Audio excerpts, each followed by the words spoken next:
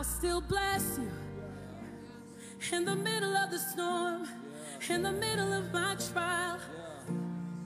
I'll still bless you in the middle of the road when I don't know where to go. I'll still bless you in the middle of my storm, in the middle of my trial. I'll still bless you when I'm in the middle of the road and I don't know which way to go. I'll still bless you. I'll still bless you.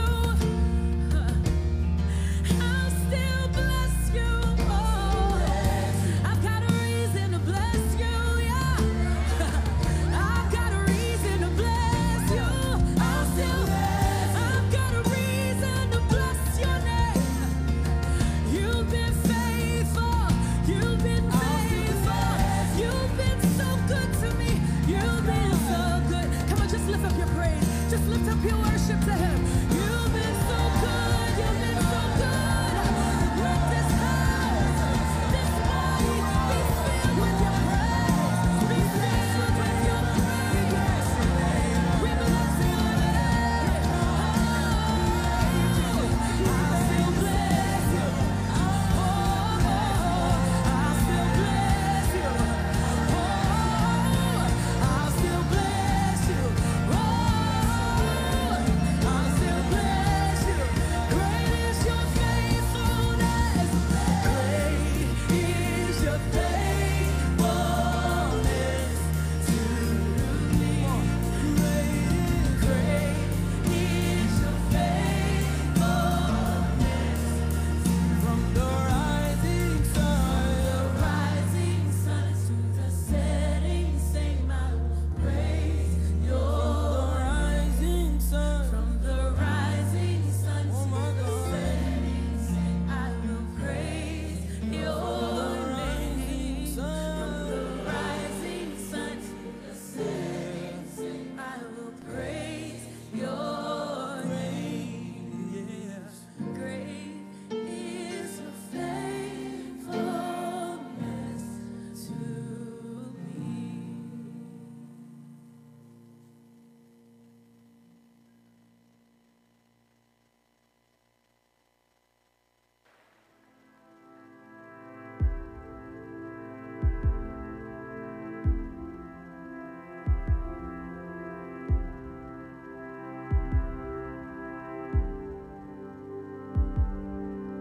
Peace, bring it all to peace.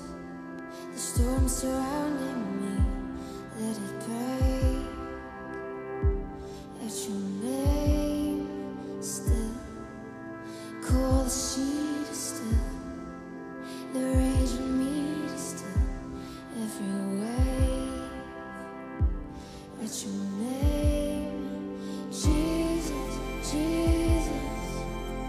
You make the darkness tremble, Jesus, Jesus. You silence fear, Jesus, Jesus. You make the darkness tremble, Jesus, Jesus. Breathe, call these bones to live, call these lungs to sing once again.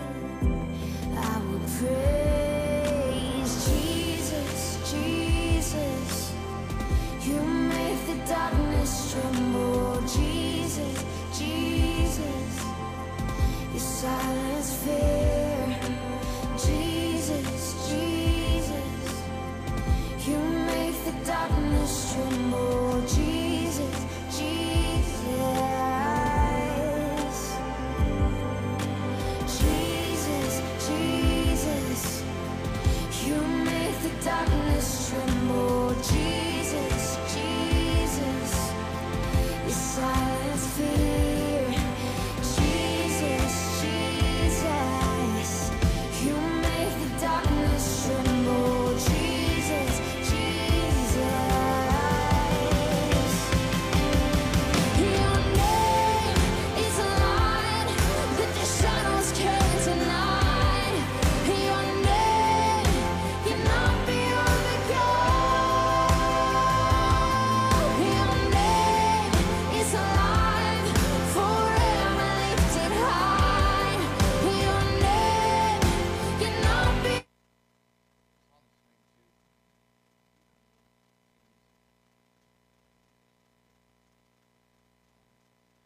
Good morning. Okay, let's just.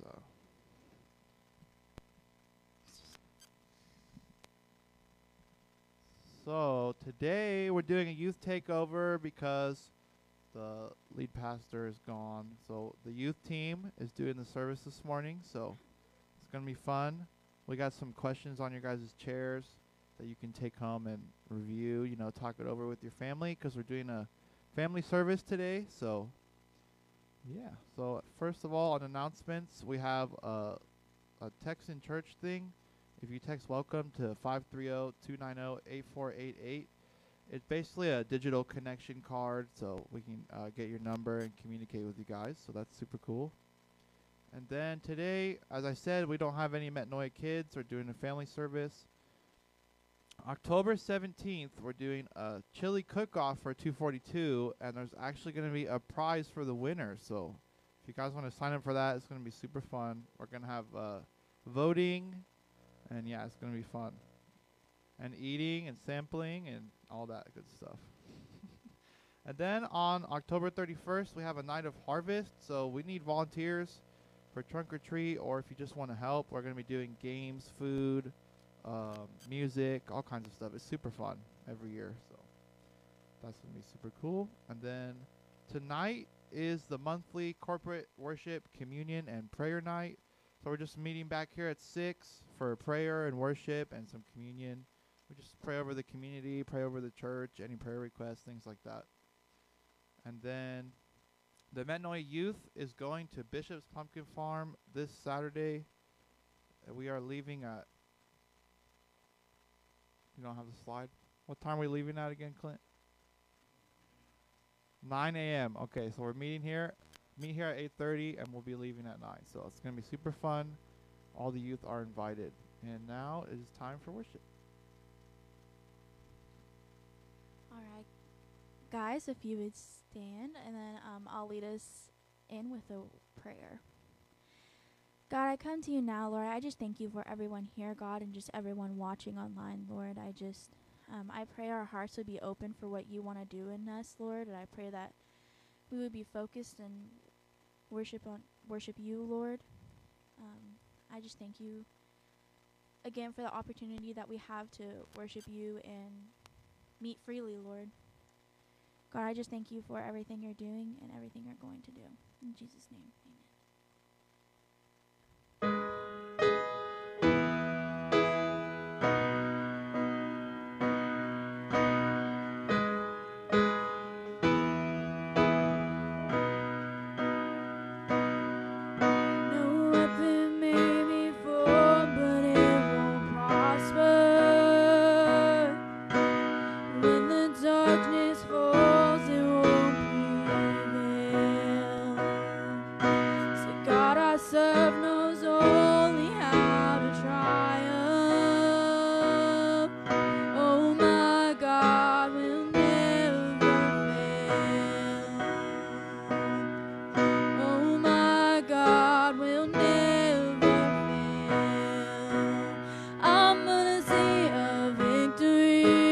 I'm gonna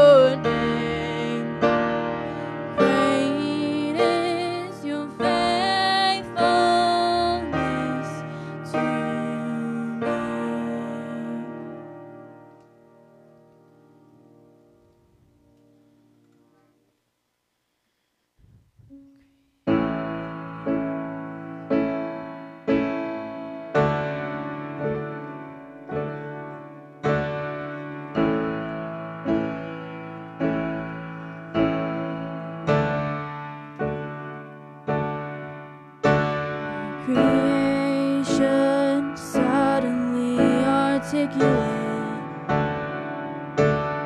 with 1,000 tongues to lift one cry.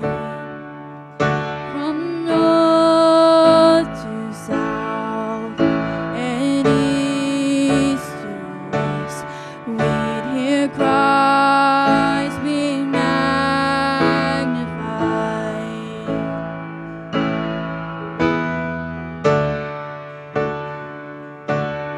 Were the whole earth echoing His eminence, His name would burst from seas and skies, from rivers to the mountain tops. We hear Christ be magnified. And oh, Christ be magnified. Let His praise arise. Christ be magnified in me. And oh, Christ be magnified from the altar of life. Christ be magnified in me.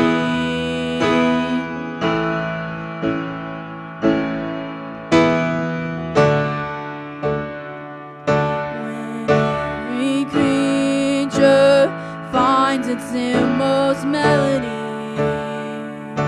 and every human heart its native pride, in one enraptured hymn of praise, we'll sing Christ be magnified. And oh, Christ be magnified. Let His praise arise. Christ be magnified in me. And oh, Christ be magnified from the altar of my life.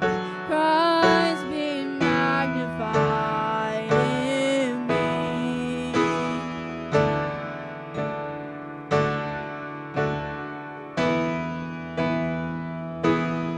We worship you.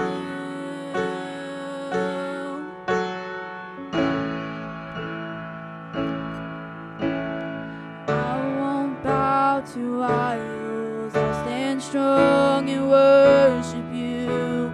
If it puts me in the fire, I'll rejoice 'cause you're there too. I won't be formed by feelings. I hold fast to what is true. The cross brings transformation. I'll be crucified with you. 'Cause death is just a doorway into resurrection life. If I join you in your sufferings, then I'll join you when you rise. Maybe you return in glory with all the angels and the saints. My heart will still be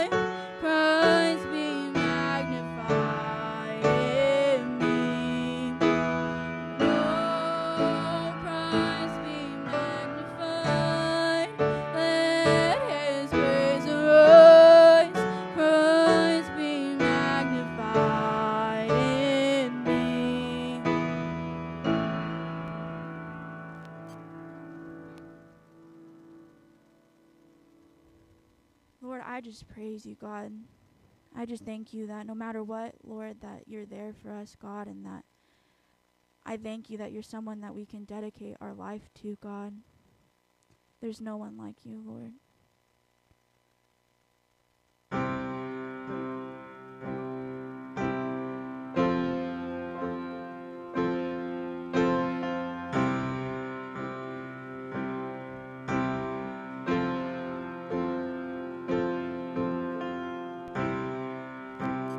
Worthy of every song we could ever sing. Worthy of all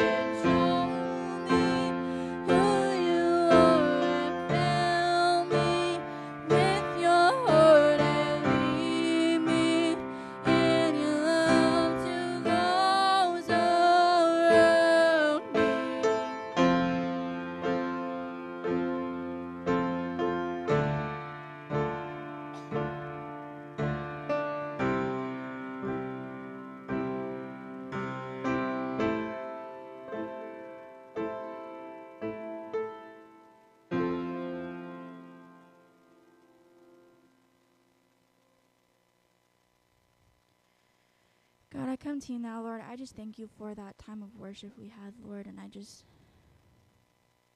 there are no words to describe how wonderful and great you are, Lord. I just thank you, Lord, that we can build our lives around you, Lord. And I pray over the rest of the service, Lord. I pray again, Lord, that our hearts just continue to be open and to you, Lord, and that we would get what you want us to get out of the message, God. And I just pray that you would use Clint as a vessel for you, Lord. And God, I just thank you for everything you're doing here, Lord. In Jesus' name, amen. Take a second to say hello to those around you, and the message will get started shortly.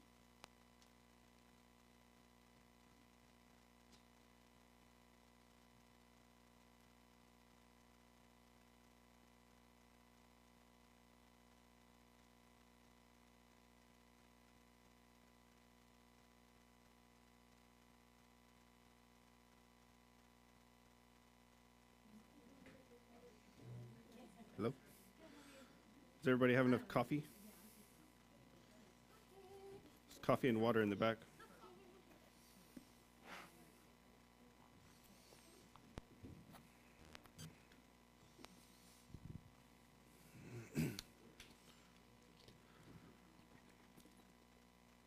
How is everybody today? Good. For those of you who don't know, my name is Clint. I teach the youth here at Metanoia, and Brian and Gina are on a much-needed week off. They'll be coming back later today, but they asked if I could teach, and I was like, well, let's have some fun with it. Let's do a Metanoia youth takeover. So the youth team is doing today's service, so I teach the youth. There's my beautiful wife there, Ashlyn. She does the discussion questions that you guys all see in your chairs. What we do is we teach, and then we have discussion questions with the kids afterwards, and Chris back there does the media and announcements. Danielle does the worship, and then Elisha was on the guitar. He does that as well here, and he does the games. So that's our youth team. So if you guys know of any youth, we meet here on Thursdays at 6 o'clock, and we have a lot of fun. Lily and Jason know how much fun we have here. So we're gonna look a lot like we would on a youth night. So if it appeals to you, then you could tell your favorite youth about it. So we're going to be in Romans chapter 8 today, and it's a very big chapter with a lot in it, but I was like, well, I got one shot to do this, so I'm going to attempt to just do the entire chapter all at once, because I know a lot of times people break it up, but I was like, I got one shot. So we're going to be in Romans chapter 8 today.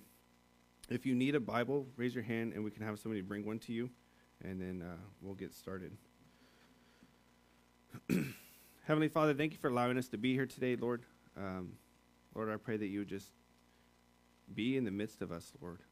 God, that you would just speak through me, God. Get me out of the way, Lord, and let your message be heard to your people, Lord. And just thank you again for letting us be here, God. And you're an amazing Father, Lord. In your name we pray. Amen. So Romans chapter 8, it's a very, very big chapter. But before we start off, I do need to give some context in regards to the last couple chapters that really led up to what we'll be studying this morning, because unless you really take Romans as a whole and you just jump in the middle of it, you're gonna like, wait, what is he talking about? Like, how did he get to this point? So I encourage you, go home and read the entire book of Romans. It's a very good book. There's some confusing stuff in there, but God's word is true and alive. And I believe that he will speak to us through his word. So in Romans chapter 5, Paul explains to us that because sin entered into the world through one man, the world would be saved. It then shows us that the law entered so that offense might abound, meaning that the law was here to show us our sin against God's standard. But because of God's grace towards us, Paul writes, where sin abounded, grace abounded much more. Okay? So then this presents an issue, though. Paul explains it in chapter 6. He asks the question, what shall we say then? Shall we continue in sin that grace may abound? And if you don't know, grace is getting what we don't deserve, right? I heard my old youth pastor years ago say, it'd be like if somebody walked up to you, hit you in the face, and said, here's $10. Like, wait, what? That doesn't even make sense, but that's what grace is. It doesn't make sense, okay? It's getting what we don't deserve. So he says, shall we continue in sin that grace may abound? Certainly not. We were baptized unto his death when we accepted Jesus in our hearts. We are to walk in newness of life. Our old man was crucified with Christ on the cross. We are called to be dead to our sin and not let it reign in our mortal bodies. We are now under grace and not the law anymore. But then again, this also presents another issue that Paul continues with in the very next chapter. Shall we sin because we are under grace and not under the law? Certainly not. We can either be a slave to sin that leads to death or righteousness that leads to life. You might ask yourself then, well, then why do we have the law? Chapter 7 then continues saying that the law was good and not sin because it showed us God's standard and showed us how much we needed a Savior. We live in very sinful bodies that don't go with us when we die, so our flesh doesn't care where we spend eternity. He continues by saying that for what I will to do, that I do not practice, but what I hate, that I do. You see, because we are still in sinful bodies, we are going to continue to make bad choices, but we don't have to live in those choices. It's a very big difference in living in your sin and having sin. We don't have to be slaves to those choices. Thanks to the Holy Spirit being sent to us as a helper, we have another option besides just being dead in our trespasses. Jesus Christ is the only one who can deliver us from the body of death. And this is what leads us to chapter 8, which starts with the very words that all Christians should take encouragement from. So starting in chapter 8, it says, there is therefore now no condemnation to those who are in Christ Jesus. Do not walk according to the flesh, but according to the Spirit. There is therefore now no condemnation to those who are in Christ Jesus. Since God the Father does not condemn Jesus, neither will the Father condemn those who are in Jesus. They are not condemned, they will not be condemned, and they cannot be condemned. Too many times Christians don't take victory in being in Christ Jesus. You guys, you have to remember, we have the true and living God living in us, and sometimes we let our current circumstances dictate our relationship with him. Jesus does care about what we are going through, and he also doesn't condemn you. We shouldn't condemn ourselves either. Jesus loves us and wants us to come to him, and he will forgive you of your sins. I think sometimes we get too caught up in our heads and we sit there and we start condemning ourselves because of the things that we're going through. But we have to always stop and remember that, yes, we shouldn't be living in our sin, but God does forgive us and he cares about us. I mean, it wasn't like Jesus 2,000 years ago died on the cross. It was like, yeah, I died on the cross up until that certain point in your life, and then, yeah, from here on out, you're on your own. No, he knew that 2,000 years later, we'd be standing in the spot that we are now, where we are at in our lives, and he still chose to die for us in our sins. We receive this gift, though we certainly deserve condemnation. We receive this standing because Jesus bore the sin of the world and the judgment we deserved, and our identity is now in him. And he is condemned no more. We are condemned no more.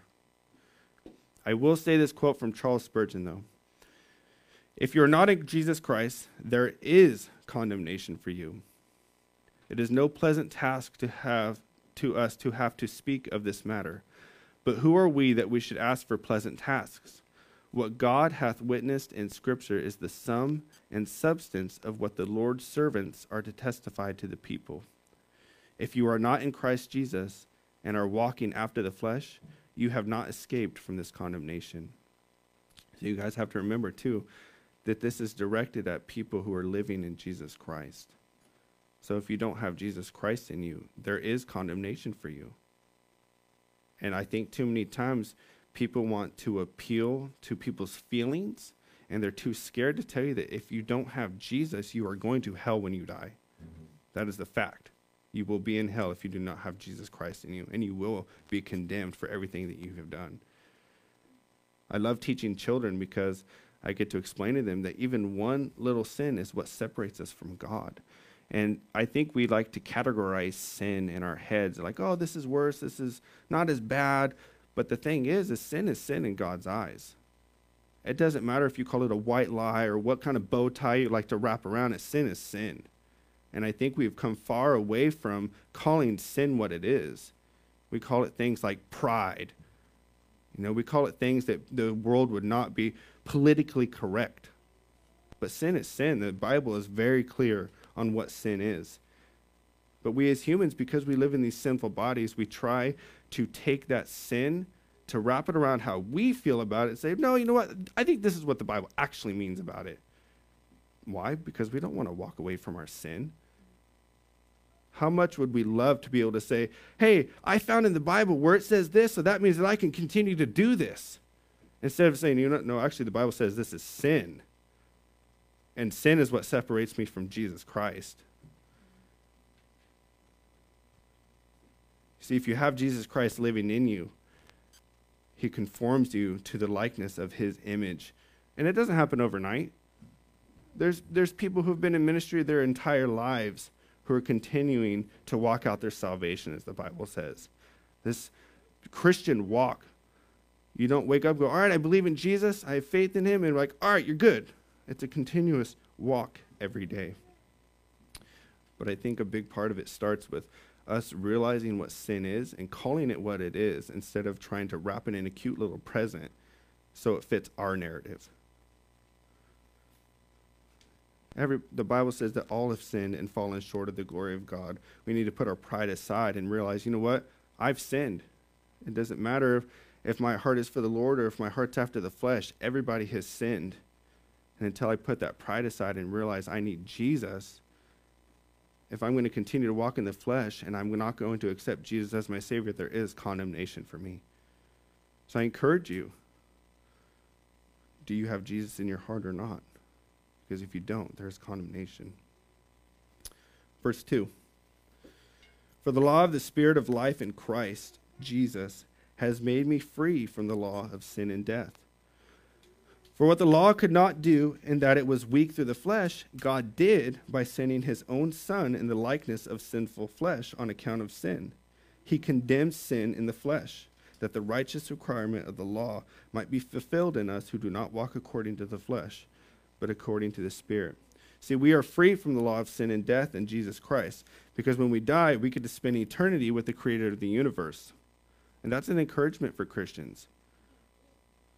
And this was only possible because God sent his own Son to die on the cross as the final and ultimate sacrifice, because he knew we couldn't bridge the separation because of our own sin. See, time and time again in the Bible, you see, especially the Israelites, they were in slavery for over 400 years in Egypt. God does these miraculous signs, sends them out of Egypt, and they start walking out into the desert, and the first thing they do is start complaining. Oh, I wish we could be back in Egypt, right? We get sin in our life, right? And we get these things in our life. And instead of realizing the bad things about it, we're like, oh, you know what, it wasn't that bad. And so we want to return back to it, even though it was terrible. God's plan was not for them to stay there, and God's plan is not for you to stay in your own sin. That's why he sent his Son to die on the cross for us, because he knew that we could not do it on our own. You see, God is so righteous that when he sets his laws, he follows them himself.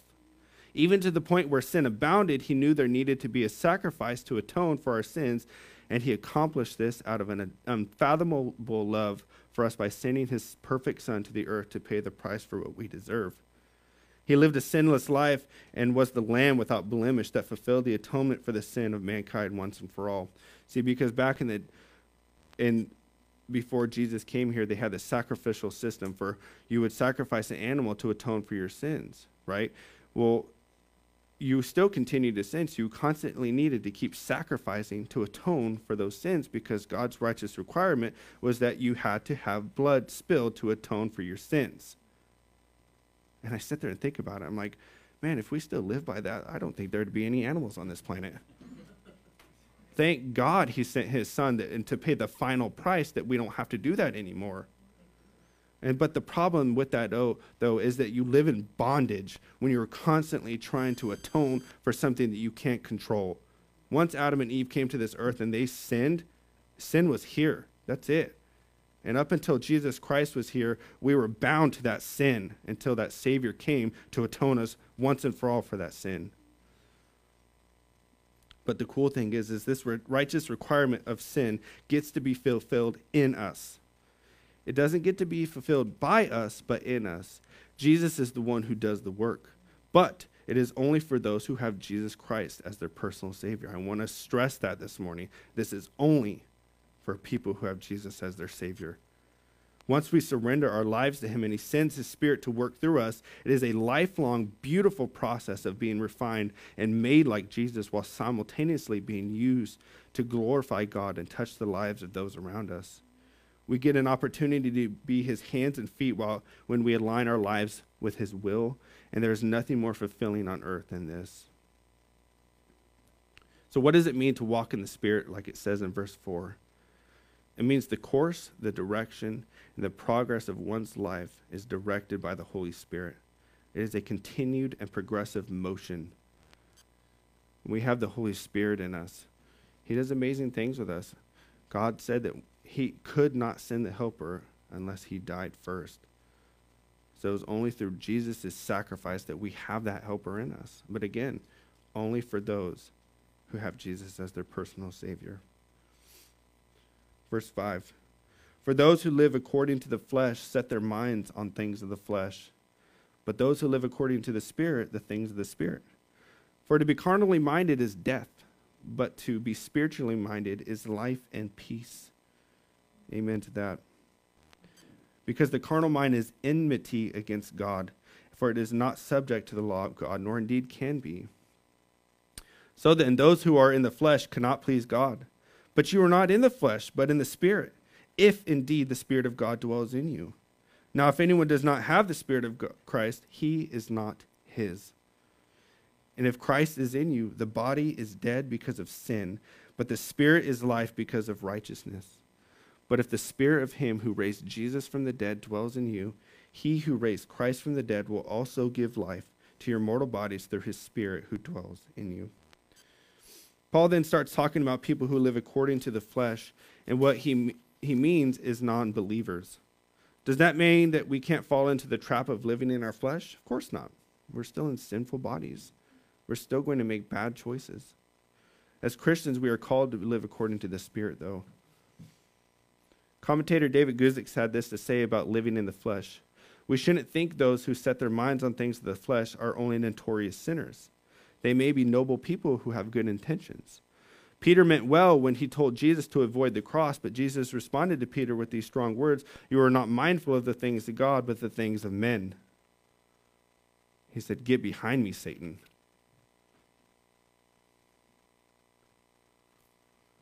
The Spirit of God dwells in all believers. It is our sign that we are truly saved. Those who are not believers do not get the Holy Spirit in them. While the Holy Spirit can and has worked through non-believers, he lives in those who have put their faith in Jesus as their Lord and Savior.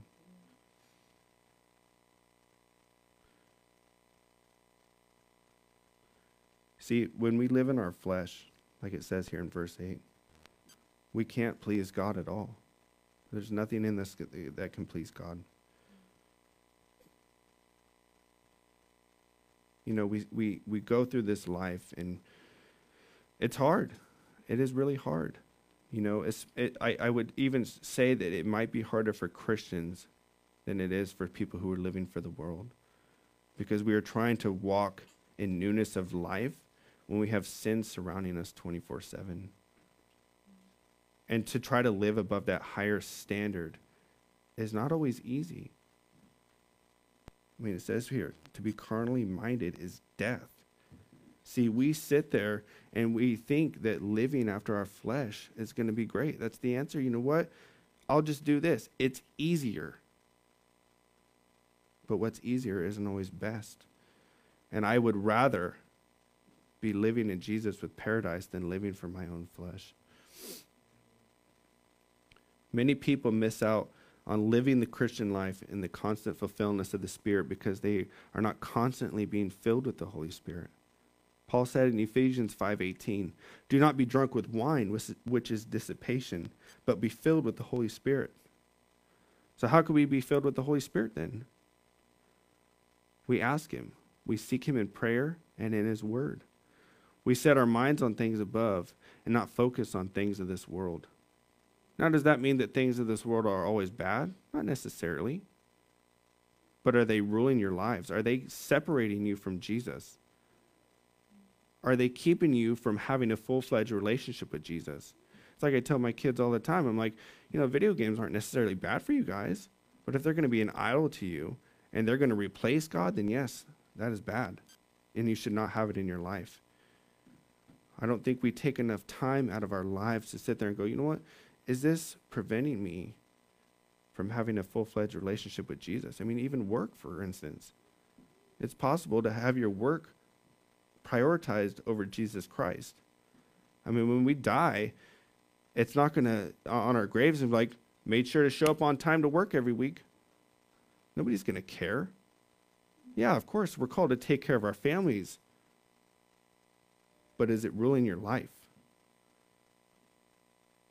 I mean, even myself, I work a lot of hours at work. But it's not ruling my life, though. God has called me to work to take care of my family, and I will do it every single day for as long as he calls me to. But my main focus is Jesus Christ, because I know my work isn't going to save me and send me to heaven. It's only Jesus Christ that's going to do that. So again, the things of this world are not always bad. But if they're keeping you from Jesus Christ, then yeah, you might want to consider whether they are bad for you and your life. Because what somebody's things in their life may look like to them may not always look like it for somebody else. Everybody has their own struggles, but that's between you and God to figure out. Verse 12. Therefore, brethren, we are debtors, not to the flesh, to live according to the flesh. For if you live according to the flesh, you will die. But if by the Spirit you will put to death the deeds of the body, you will live. For as many as are led by the Spirit of God, these are the sons of God. For you did not receive the spirit of bondage again to fear, but you received the spirit of adoption, to whom we cry out, Abba, Father. The Spirit himself bears witness with our spirit that we are children of God. Amen. And if children, then heirs, heirs of God and joint heirs with Christ, if indeed we suffer with him, that we may also be glorified together. Paul constantly reminds us that living after the flesh ends in death. We need this reminder because we are often deceived into thinking that the flesh offers us life. But how do we put to death the deeds of the body? Only through the Holy Spirit. It is a constant daily thing. This is what Jesus meant when he said to take up our cross daily. I mean, so I want to ask you guys something. How many of you guys would come to church, right? Or put it in this way. You go out to eat at your favorite restaurant. Let's just say Sunday, for instance. We're going to go eat lunch together. But then, you're not going to eat lunch again until next Sunday. How many of us would do that? Nope. Not at all. But why don't we apply that to reading God's word or seeking him out? I mean, to constantly be filled with this word and God's Spirit. I mean, the Bible says, David wrote about his cup overflowing onto others. I want my cup overflowing so much that I have no choice but to spread it to others. But I'm not going to eat just once a week. Neither am I going to just read this once a week either, because this is what offers life. You have to constantly keep eating and eating and eating again. We're going through the book of John in youth, and we just talked about the bread of life and how Jesus said man cannot live on bread alone, right? Of course we need to eat. God knows we need to eat, but God also says that we need his word, and we need his son, and we need a constant filling of his Spirit. And I think too often we leave it up to the pastor. We leave it up to the church to be like, all right, that's their job. But when I get home, I'm free of it. I don't need to worry about it. But what many people misunderstand is this is a personal relationship with Jesus that you have to pursue. It's not me. It's not your friends. It's not your parents. It's not anybody else. Jesus, you're not going to get up to heaven and Jesus go, oh, hey, well, did your parents vouch for you? Okay, you're good. No.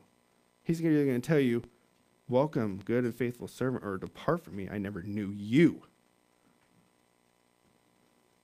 This is a personal relationship that you have to decide for yourself whether you want to do it or not. Nobody else can make that decision for you. But we do this through the Holy Spirit, though. We seek him out, and he guides us. Down here in verse 15, it says, "For you did not receive the spirit of bondage, again to fear, but you received the spirit of adoption, by whom we cry out, Abba, Father." That phrase, Abba, Father, has a very intimate meaning. It means daddy. It's just anybody who has kids knows that intimate feeling when their kids come up to them and they call him daddy. It's such a special thing, and that's the intimate relationship we should have with God the Father. Jesus had that relationship with God the Father. They are all in one Trinity, but Jesus still subjects himself to God the Father. And it means a lot to me, especially because I was adopted. Adoption for me was a chance at a new life. And so this rings true to my heart, because had I not been adopted, who knows what kind of life I would have lived? Who knows if I would be standing here to this day? But I do know that because I was adopted, I was introduced to Jesus Christ, and Jesus Christ, even though I lived a life not according to him as a teenager because I was very angry, brought me back to him, and it was only through him that I'm standing here today. But Paul, when he's talking about adoption here, under Roman adoption, the life and standing of the adopted child changed completely. The adopted son lost all rights to his old family and gained all new rights in his new family. The old life of the adopted son was completely wiped out, with all debts being canceled, with nothing from his past counting on him anymore.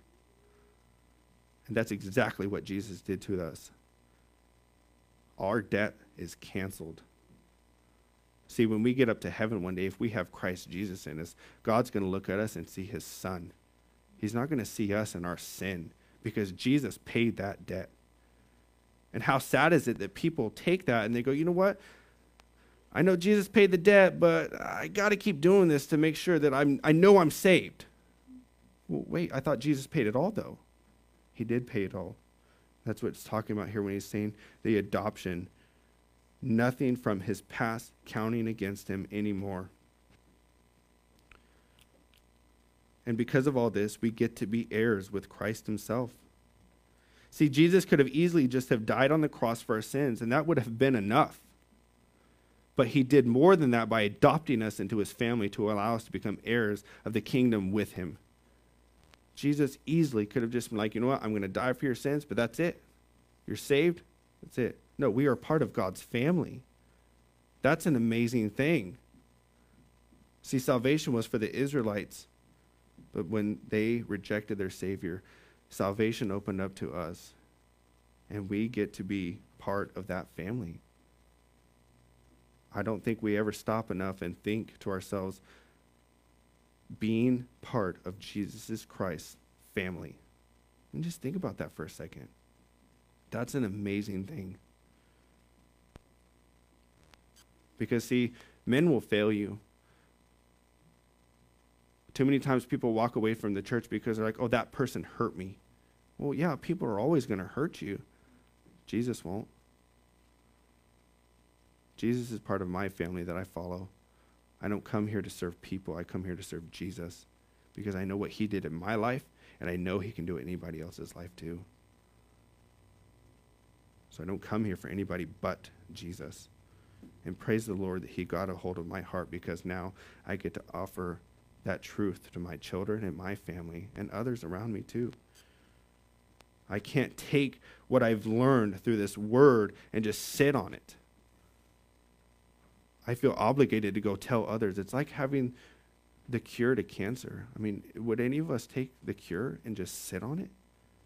No. Why do we take this and not want to share it with others? This has more life than the cure to cancer could ever offer. Sure, you might cure your cancer, but you're still going to die. Where are you going to go when you die? I cannot take this word and not go tell others about it, because it is too important and people's lives are too important to risk. But part of this glorification we get to have with Jesus also means that we share in the sufferings with Jesus. But who would want suffering? Not me.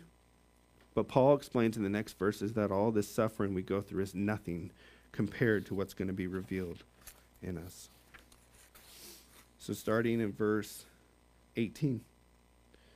For I consider that the sufferings of this present time are not worthy to be compared with the glory which shall be revealed in us.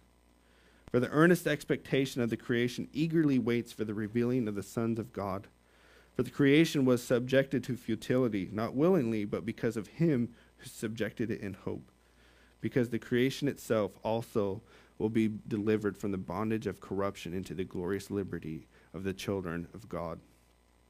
Paul was not ignorant or blind to the sufferings of human existence. He experienced more of them than most of us do today.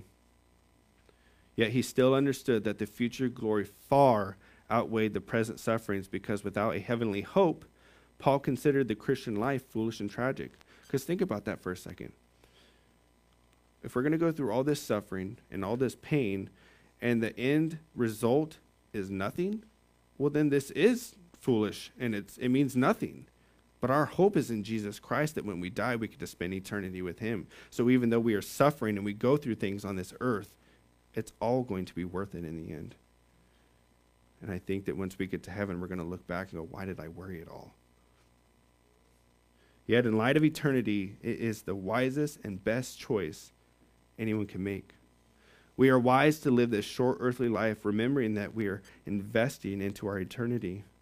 And this is only such a small part of our existence, but it's a very important part, because what we do here determines how and where we spend the rest of it. And again, that's a decision that you have to make on your own. Nobody here can make it for you. And even to kids too. One of my favorite stories to read to kids is about King Josiah. You can go read about him in 1 Kings 22. And he was a king who had a terrible father and a terrible grandfather. You would think that everything that he had to raise him up, that he was going to be evil. He was 8 years old and he became king. And many consider him and David two of Israel's greatest kings ever. So for you kids here, you're never too young to follow Jesus with all your heart. Don't ever think, oh, well, I'll just do that when I'm later, when I'm older. No, do it now, because we are not promised tomorrow. This life of walking with Christ is not just for adults. It's for anyone who's willing to accept that call and allow him to be the Savior of your life and not yourself. Paul considers that creation itself is eagerly waiting the revealing of the sons of God. This is because the creation was subjected to futility on account of man's sin, and will benefit from the ultimate redemption of men. One day, hopefully very soon, this world will come to an end, and it will be back to how God intended it to be. The fulfillment of our redemption is something we hope for in faith and perseverance, trusting that God is faithful to his word and knowing that this promised glory will one day be a reality. See, when Adam and Eve came to this earth and they sinned, the world went down with us. God never intended this world to be the way that it is. So the earth suffers with us. Even though we have sin in our bodies, well, the earth is suffering right there with us. And it groans out, waiting to be redeemed back to where it's supposed to be. Verse 22, for we know that the whole creation groans and labors with birth pangs together until now. Not only that, but we also who have the first fruits of the Spirit, even we ourselves groan within ourselves, eagerly waiting for the adoption, the redemption of our body. For we were saved in this hope, but hope that is seen is not hope. For why does one still hope for what he sees? But if we hope for what we do not see, we eagerly wait for it with perseverance. Why do we hope for what we don't see? That's called faith. Jesus told his disciples that are going to be blessed because we believe and have not seen. The disciples believed because they saw and they believed. How much harder is it for us that we haven't seen these things happen? We believe even though we haven't seen it. And it gives me encouragement too, because the disciples walked with Jesus. They talked with Jesus. They literally left everything behind to go spend their days with Jesus. Yet they still doubted. They still sinned. They still denied Jesus, and they walked away. But what happened? Jesus brought them back. He brought them back, and he used those very same people to spread the word and give us this word. And that gives me encouragement, because I'm like, man, you guys walked with Jesus. You saw the things that he did. Yet I'm up here, I haven't seen a single thing, and I'm telling you that this is true. And I know it's true because of the miracle that he has done in my own life. And like I said, if he can do it in mine, I know he can do it in yours. When we are weak and do not know exactly how we should pray, God himself, through the Holy Spirit, helps make intercession for us. How cool is it that the creator of the universe intercedes on our behalf when we are weak? What a loving God he is, and we don't deserve it at all. Verse 26, likewise the Spirit also helps us in our weakness, for we do not know what we should pray as we ought. But the Spirit himself makes an intercession for us with groanings which cannot be uttered. Now he who searches the heart knows what the mind of the Spirit is, because he makes intercession for the saints according to the will of God. And we know that all things work together for good to those who love God, to those who are called according to his purpose. For whom he foreknew, he also predestined to be conformed to the image of his Son, that he might be the firstborn among many brethren. Moreover, whom he predestined, those he also called. Whom he called, these he also justified. And whom he justified, these he also glorified. God's sovereignty and ability to manage every aspect of our lives is demonstrated in the fact that all things work together for good to those who love God. And though we must face the sufferings of this present time, God is able to make even those sufferings work together for our good and his glory. See, we can go through all these things in life, right? But if they're not leading us back to Jesus, then it means nothing. If we're not taking the things that God has placed in our life or allowing to happen, and it's not leading us back to him, then we might need to reconsider our relationship with him. Because what is this supposed to lead to? It's supposed to lead us to be conformed to the image of his Son. See, we can live this whole life and go through all these things, but if they aren't helping us become more like Jesus, then what's the point? As Christians, we go through many things, but our hope is in the fact that we are becoming more like Jesus. And when we die, we get to spend eternity with him. A lot of times people think that becoming a Christian means that your life is going to be great. You're going to be rich. You're going to be famous. You don't have to worry about a single thing from here on out. That's it. You believe in God? Sweet. You're a millionaire. You are a millionaire in a different sense, though.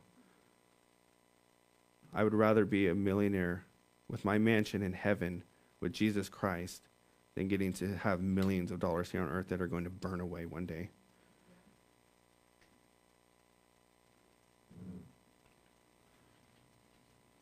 Like I said, taking up your cross every day is not an easy feat at all. And there are many days where you get so frustrated, like it's so much easier to just walk away. Because it is. It is easier to just walk away and live how you want to live. But it's not worth it. Like I said, would you rather have your millions in Jesus or millions on this earth? This earth is going to pass away so fast, we're not even going to be able to blink. I mean, I'm not very old, but I know my life has gone pretty quick.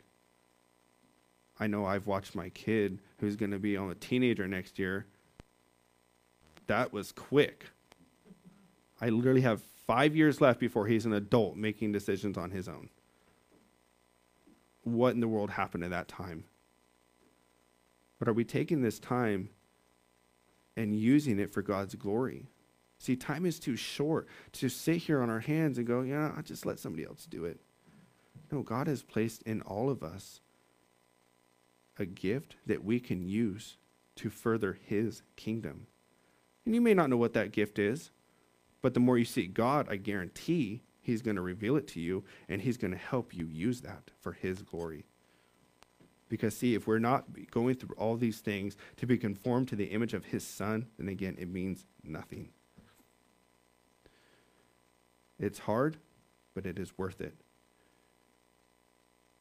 And I would much rather face God one day and he see his son in me instead of seeing the ugly me that I know that I am without Jesus. So, verse 31, what shall we say to these things? If God is for us, who can be against us? That's an amazing thing. God is for us. Literally, the creator of the universe is for me. He knows me by my name. He knows how many hairs are on my head. He knows my heart. The creator of the universe knows me. And because of that, nobody can be against me. He who did not spare his own son, but delivered him up for all of us, how shall he not with him also freely give us all things? Who shall bring a charge against God's elect? It is God who justifies.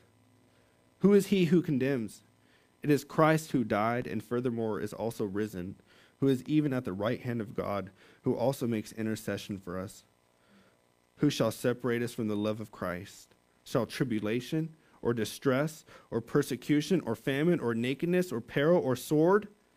As it is written, for your sake we are killed all day long. We are accounted as sheep for the slaughter. Yet in all these things we are more than conquerors through him who loved us.